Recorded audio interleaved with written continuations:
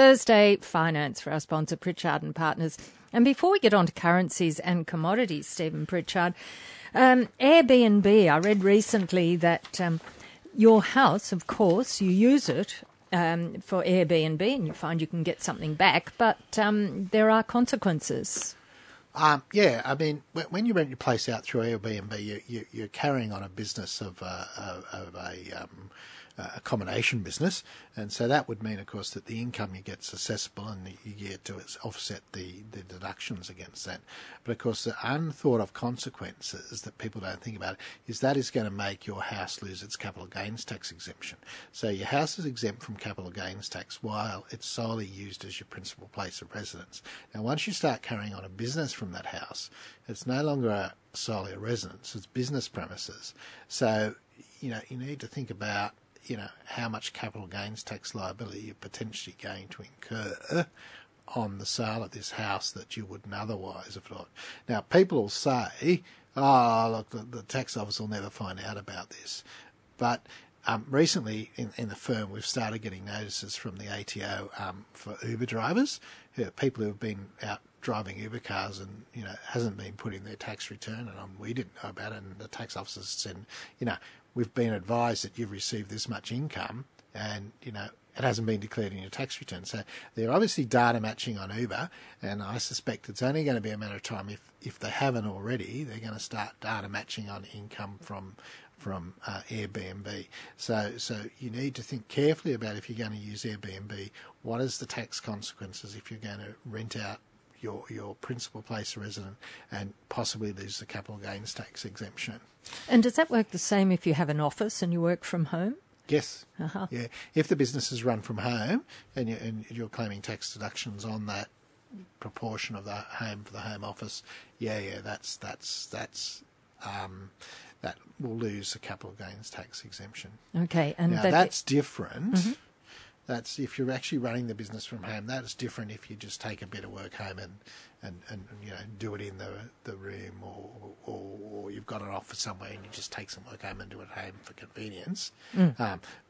But if you're actually running the business from home, you've got a front room at the front of the house and you're running some internet business from there, it makes that proportion of the property lose its CGT exemption as well. Okay, interesting topic.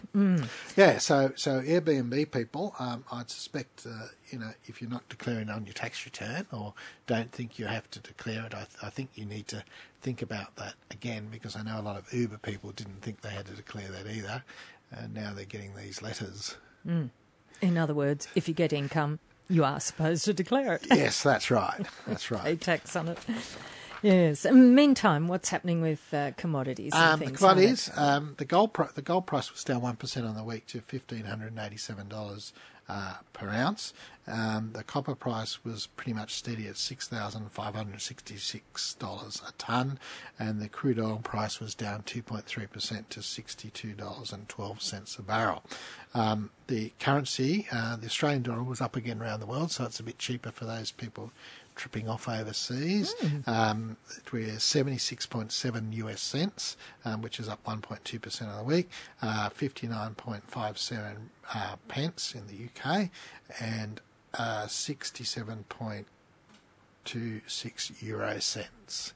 So it's a bit less expensive for those tripping overseas. Excellent. The world markets were pretty much steady, except Australia's was down. So we were 5,717 at the close of yesterday, which is down 1.3% of the week. So we're slipping further and further away from that magic 6,000. The UK was up 1% on the week to 7,416, and the Hang Seng, which is Hong Kong Index, was up 2.2% to 26,043. A couple of stocks that local investors are interested in. BHP's continued its upward trend to $24.88, which is up 2.3% 2.3% of the week. CBA was down 1% to $82.12. NIB was down 1% to $5.81. And Telstra was down 1% to $4.32. So no real surprises there with the market overall falling. And the unleaded fuel price in Newcastle was $1.15.4, which is down 2% of the week, which surprised me because we're in school holidays. But anyhow, and in Sydney it was the trend. In Sydney it was up 6% to $1.17. So that's all right because we only worry about filling up here. And the diesel price in Newcastle was very similar to last week, $123.6. And Sydney was also similar, $24.4. So no movement in diesel prices. No real problems there. Market update time, and Henry Jennings from the Markets Today financial newsletter joins us. Over to you, Stephen Pritchard. Henry, what's happening down at Bellamy's there? It's a huge mess. I have to feel a little bit sorry for these guys.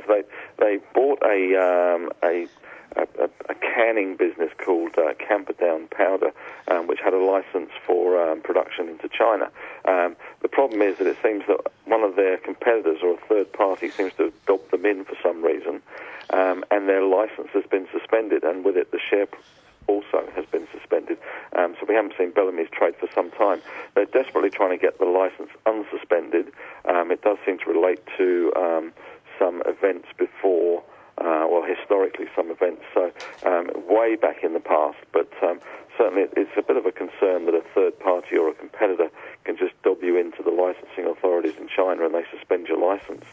So, it does, I guess, put into question some of the business logic of doing stuff up there, and it's certainly going to be interesting to see what happens to Bellamy's when they come back on. They're hoping to get the licence reinstated very soon. They were talking Saturday, but it's obviously a little bit of a blow, seeing as they just raised a whole bunch of money to pay for this business, and it only settled a couple of days before this announcement. So, not a great look. And I think was talking about making them let people withdraw the subscription monies. Has there been an update on that? I haven't heard any more from ASIC, but certainly there was some talk that under some subsection 3, part 2B, they were shareholders would have the ability to have their money returned. I guess the issue is Bellamy's was suspended at $6.70, and the share placement was done at $4.75. Yes. So you wouldn't really think that shareholders would want their cash back. You would think they'd be quite happy with the rise in the share price, but of course the shares haven't come back on trading yet, so that rise to 670 odd might not be quite so clear cut, I guess. Yes, and clear cut. Your favourite telco company's now got a second bid on the table, and hoping to get a third or a fourth or a fifth or something. Well, they've had another bid. They've now got Affinity Equity and KKR bidding for them. The problem is that they're both bidding the same price. Yep. So it's, people talk about an auction and a bidding war. At the moment, it's kind of a bidding truce. We have both parties keen to have a look at the books, and the board has granted them both due diligence to have a look through the books, and I guess the board is hoping that they can talk either or both up in price, because 350 is kind of a long way away from where they have been. Yes. The share price is currently trading there. Unfortunately, the problem with these private equity bids is they're very conditional. They've got lots of terms, they've got lots of issues, and they really just want to have a look at the books first before they make their final offer, I guess. And we saw it with Fairfax, where they had two parties bidding for Fairfax, and both actually dropped out when they had a look at the books. So there's certainly no guarantee that any of the deals will go ahead, and there's also hopes that one of the former founders of M2, which was folded into Vocus, James Spenceley, will also get involved as well. So you never know, you might have three parties. All bidding the same price and the same terms. Yeah, hopefully not all bidding the same price, no. Yes, and then the battle for Ardent's heating up, and the bowling alley business in the US, as we predicted, is not performing as well as everyone thought it would. No, well, there's a surprise. Obviously, with Charlie Sheen off the screens in 2.5 Men, with his bowling shirts, it's obviously not in vogue at the moment in the US. So Ardent Leisure are very much sort of focused on their US bowling alley business. Of course, they have the theme parks in Queensland, and they had a new shareholder. They've got Ariadne's a substantial shareholder, and they're sort of jostling around for change and board seats, and they've also got a Hong Kong Chinese property developer, now a substantial shareholder, and Sumitomo has revealed this morning they've got 5% of the company. So, there's lots and lots of fun and games, I guess, with this one to come. I'm not quite sure where it's all going to end up, but you'd like to see, certainly helping the share price recover a little bit, but they're still languishing at just over $2 at the moment. So, certainly the management is very clearly under siege from a number of fronts now, not just Ariadne and the Chinese and now the Japanese. So, fun and games, I'd imagine, in the boardroom. And Deborah's departed the boardroom. Yes. And so Downer's extended its offer for Spotless, which surprises me that the people couldn't rush to accept fast enough. I don't know why this is still going on, to be honest. It's I don't know what anybody else is expecting. I think Downer's got around 65% now of Spotless. They've extended the deadline till the 21st of July. Spotless is kind of trading exactly where they should, given the $1.15 offer on the table. So I'm not sure what anybody else is holding out for, but certainly the market is taking it as a bit of a Pyrrhic victory for Downer. They're not really sure that this is the way to go in terms of growth. The rationale for buying Spotless still seems a little bit unclear. So although it would be nice to put this behind us so the company could move on and start to do its work with Spotless, the market isn't really convinced that it's a good thing to do anyway. And the long-running court case against Soul Pattinson and Brickworks by Perpetual, so Perpetual's lost that, and it looks like they're going to have $15 million of costs against them. Yeah, this is obviously this was the move to break up this cross-shareholding between Brickworks and Soul Pattinson, which has long been, I guess, a complication for some investors, and it's Perpetual were arguing that if they could break apart this cross-shareholding, it would release more value for shareholders. The courts have ruled that actually the directors are doing a good job, and they don't see any reason why this should be broken up. So Perpetual, a bit of a loss for them, but I guess it won't stop them in terms of activism in moving for change in various companies, but certainly a bit of a loss for them, and of course those large court case fees to pay as well. Yeah, so we might just come back in a minute and talk about what's happening down at Woolworths with their service stations. Sure. Thanks, Harry. And the long-awaited sale by Woolworths of their service stations to proposed to BP seems to have been deferred because of delays at the ACCC. Yeah, I think the ACCC is a busy bunny at the moment. There's a number of things that they've been looking at. They've got they're looking at the TATS and Tabcorp thing, which has been delayed as well. So this is, they obviously haven't got enough lawyers or administrators to look at everything. And this was a $1.8 billion purchase by BP. It's going to be a little while, I think.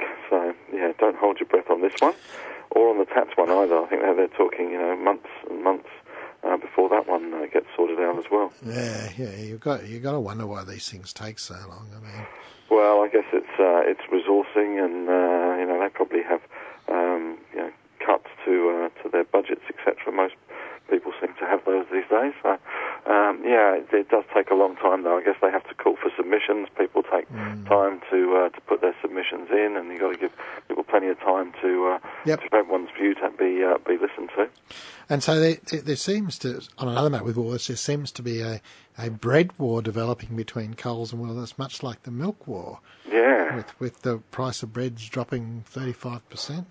Well, I've actually popped across the Coles this morning to get some milk, and their very prominent bread war has started.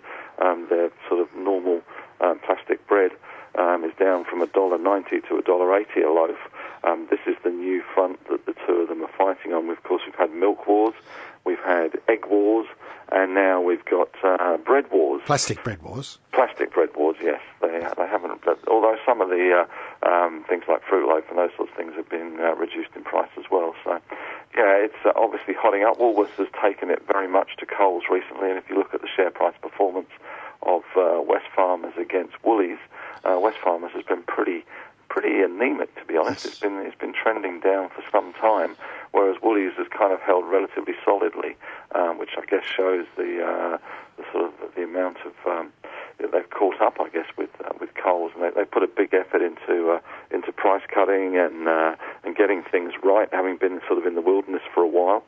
So it's the war.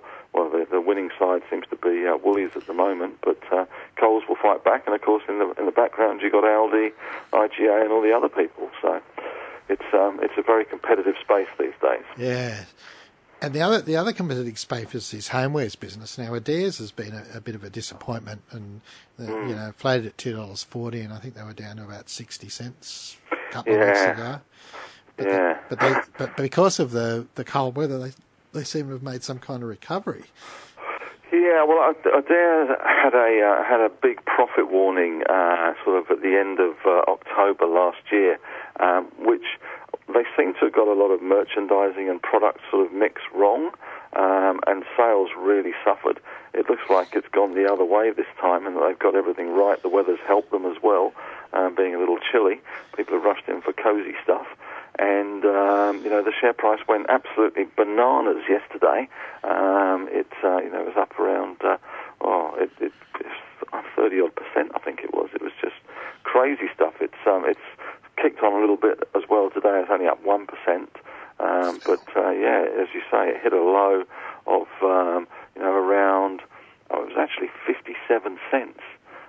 During the June tax loss selling, and now it's $1.30. So you could have doubled your money in Adairs. Sometimes all you've got to do with some of these retail stocks is sit outside a store for an hour and see how many people come and go, see how many people are buying stuff, and you can make a bit of your own research assessment of how things are going. Well, I mean, that's what Peter Lynch used to do.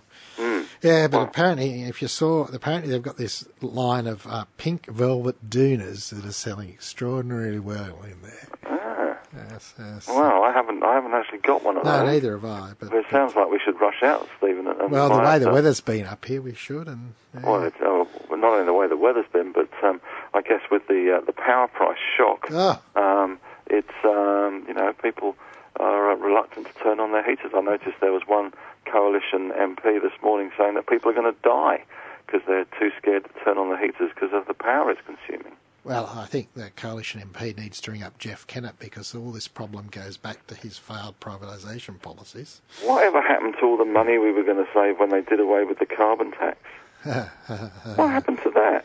Wasn't that Tony Abbott's big, everyone's going to be $250 a year better off? Well, I think the power's gone up 40% since then. I've just got my power bill. It's extraordinary. Yeah, I know. It's extraordinary.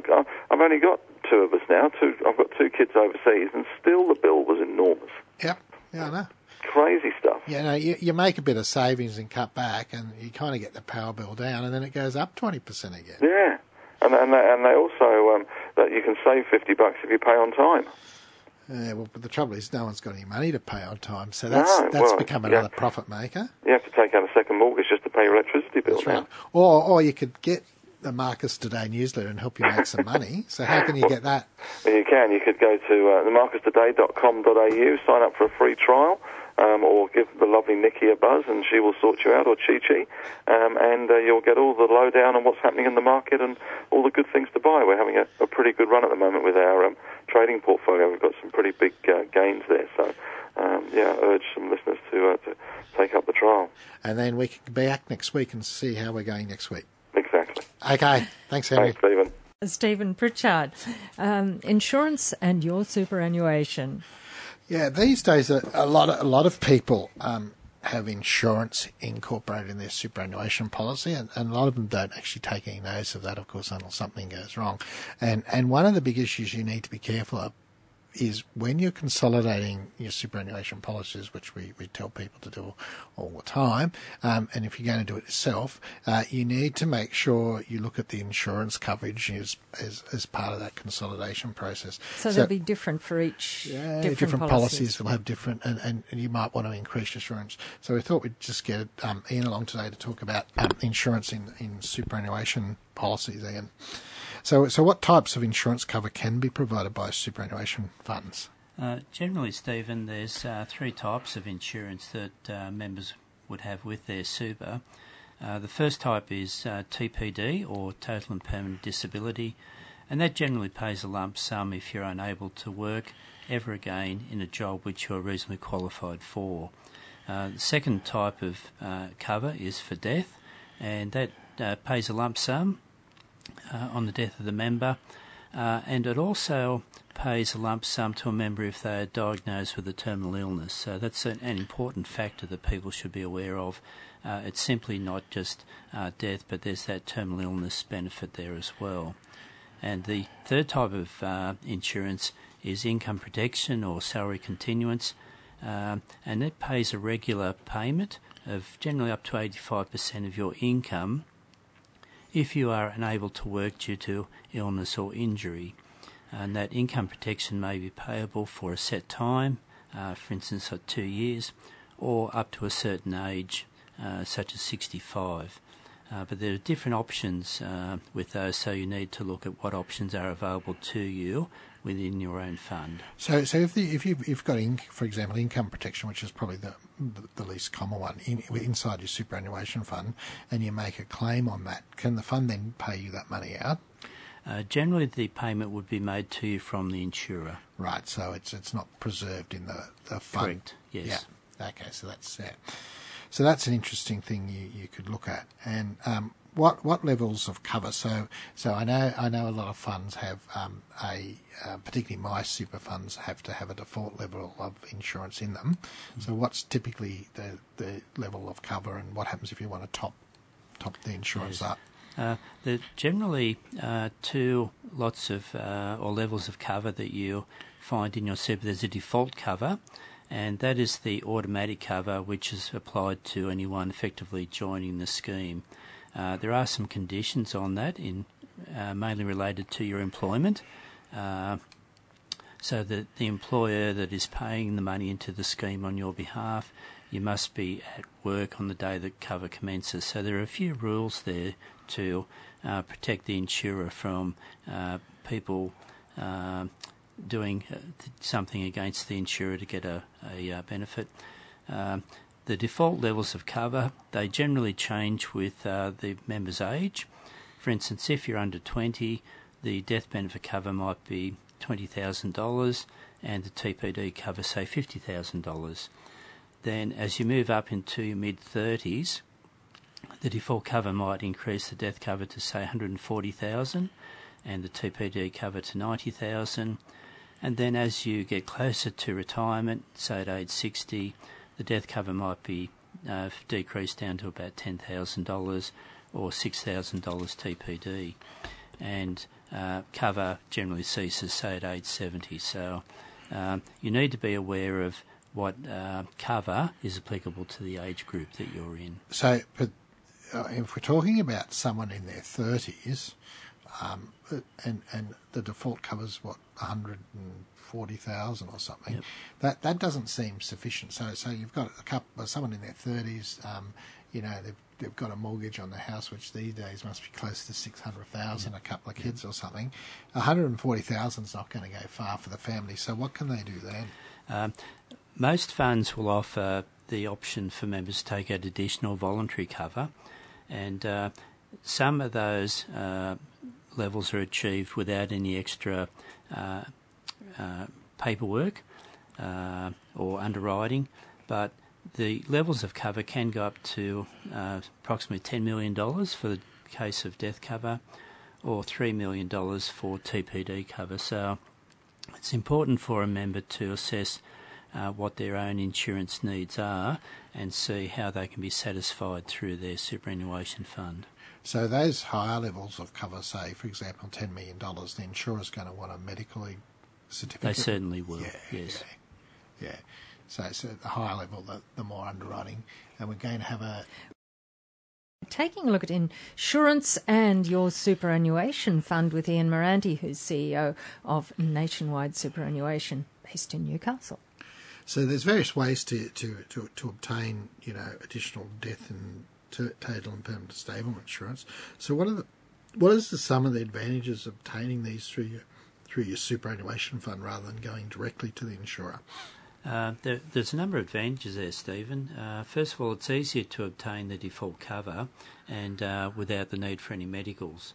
The policy is provided through the trustees of the fund for members, and so it's like a one-size-fits-all comers basis, and therefore if you qualify to join the fund and satisfy the at-work requirements, then you're granted the default level of cover. It's also particularly the fact that both TPD and death cover are offered as a bundle, so you don't need to apply for those separately. They can be both obtained at the same time. The premium payable on the insurance is generally at a very competitive rate too, because it's been provided under bulk rates by the insurer to the fund, particularly based on the numbers of members in the fund. And so if you're in a fund with 50,000 members or 100,000 members or a couple of million members, then that's taken into account by the insurer when they're working out the price of the premiums. Yeah, I know from our firm that there's a large discount available if you're in a pool, yes, rather than just taking out the insurance separately. Correct, so I yes. can imagine, there's only 12 or so in our pool, so, Yeah. and we're getting a huge discount on the individual policies. So I imagine there'd be even bigger discounts in a fund that's got, a couple of 100,000 members. Yeah, it's very competitive. Yeah. Also, you can salary sacrifice into your super to cover the cost or offset the cost of the insurance premiums that are being deducted from your account. So it means that you're able to maintain the integrity of your superannuation for retirement purposes, but effectively pay the contributions or the premium for the insurance through salary sacrifice. And from a cash flow management point of view, if you have insurance that you've taken out yourself, the payment of those would be coming out of your income or savings, whereas with your superannuation, the premium is being deducted from your account. And so it makes it easier from a cash flow point of view for your household expenses. And it effectively makes the premium tax deductible. Yes. Yeah, so it's coming out of your pre-tax income instead of your post-tax, which on someone on the top marginal tax rate, that's equivalent to a 50% reduction in the premium in effect. And so what of course everything, there's always, for advantages there's always some disadvantages. So what are the disadvantages if you take this insurance out through your super? One of the disadvantages is that the default cover may not meet all of your insurance needs. So you shouldn't make an assumption that because it's a default level of cover and has been given to you very easily, that it will meet all of your needs. And so people need to assess what their insurance needs are, what their financial situation would be in the case of either death or being totally and permanently disabled. And so you need to make sure that you have enough cover to meet your needs and not just accept the default. And because the insurance is provided through your superannuation fund, the payments that you receive have to comply with superannuation rules, or known as conditions of release. So there's that extra level of, processing that needs to occur when an insurance payout is made through a superannuation fund. And then as premiums are deducted from your super, it means that your super benefit at the retirement may be less than it otherwise would be. So you need to take that into account too, of the benefit which you can do by increasing your contributions. Exactly, yes, yeah. But if you don't increase your contributions, you have to be aware that the trade-off for having the insurance cover is that your retirement benefit may be less than it would otherwise be. And also, if you have specific needs, particularly around your insurance, you may need to get additional insurance outside of your super as well. So that's a factor to be taken into account when assessing your super. Okay, and then we've just got... Anything else you need to know? Yes, and what else do we need to know? With looking at your superannuation, you need to work out what your insurance needs are. A lot of funds have a website calculator now where you can go in and put in your individual circumstances, mortgage, etc., how far it is before retirement, and they will help you to calculate an amount that might cover your needs in the case of one of those unfortunate events. And also be aware of what the insurance in your super will and won't cover. Because it's a default cover, it's a one-size-fits-all, so don't make an assumption that it is going to cover all of your needs and it will be paid automatically. And just one tip for the new year? Make sure that your contact details are up to date with your fund, particularly with the rollout of the NBN. If your email address, for instance, has changed, make sure that you keep in touch with your super fund. And annual statements will be sent out in July or August, so when they come out, make sure you check the details on those, such as the investment option insurance cover, the contributions received, fees, etc., because all of those are going to impact on your retirement. Okay. And that's Thursday Finance for today. Many thanks to Ian Morandi for coming in. Many thanks to Stephen Pritchard, and we'll do it all again next Thursday. Thanks for listening to this podcast from 2NURFM at the University of Newcastle. Topics range from gardening to health, well-being, pet care, finance, business and travel. You'll find them all at 2NURFM.com.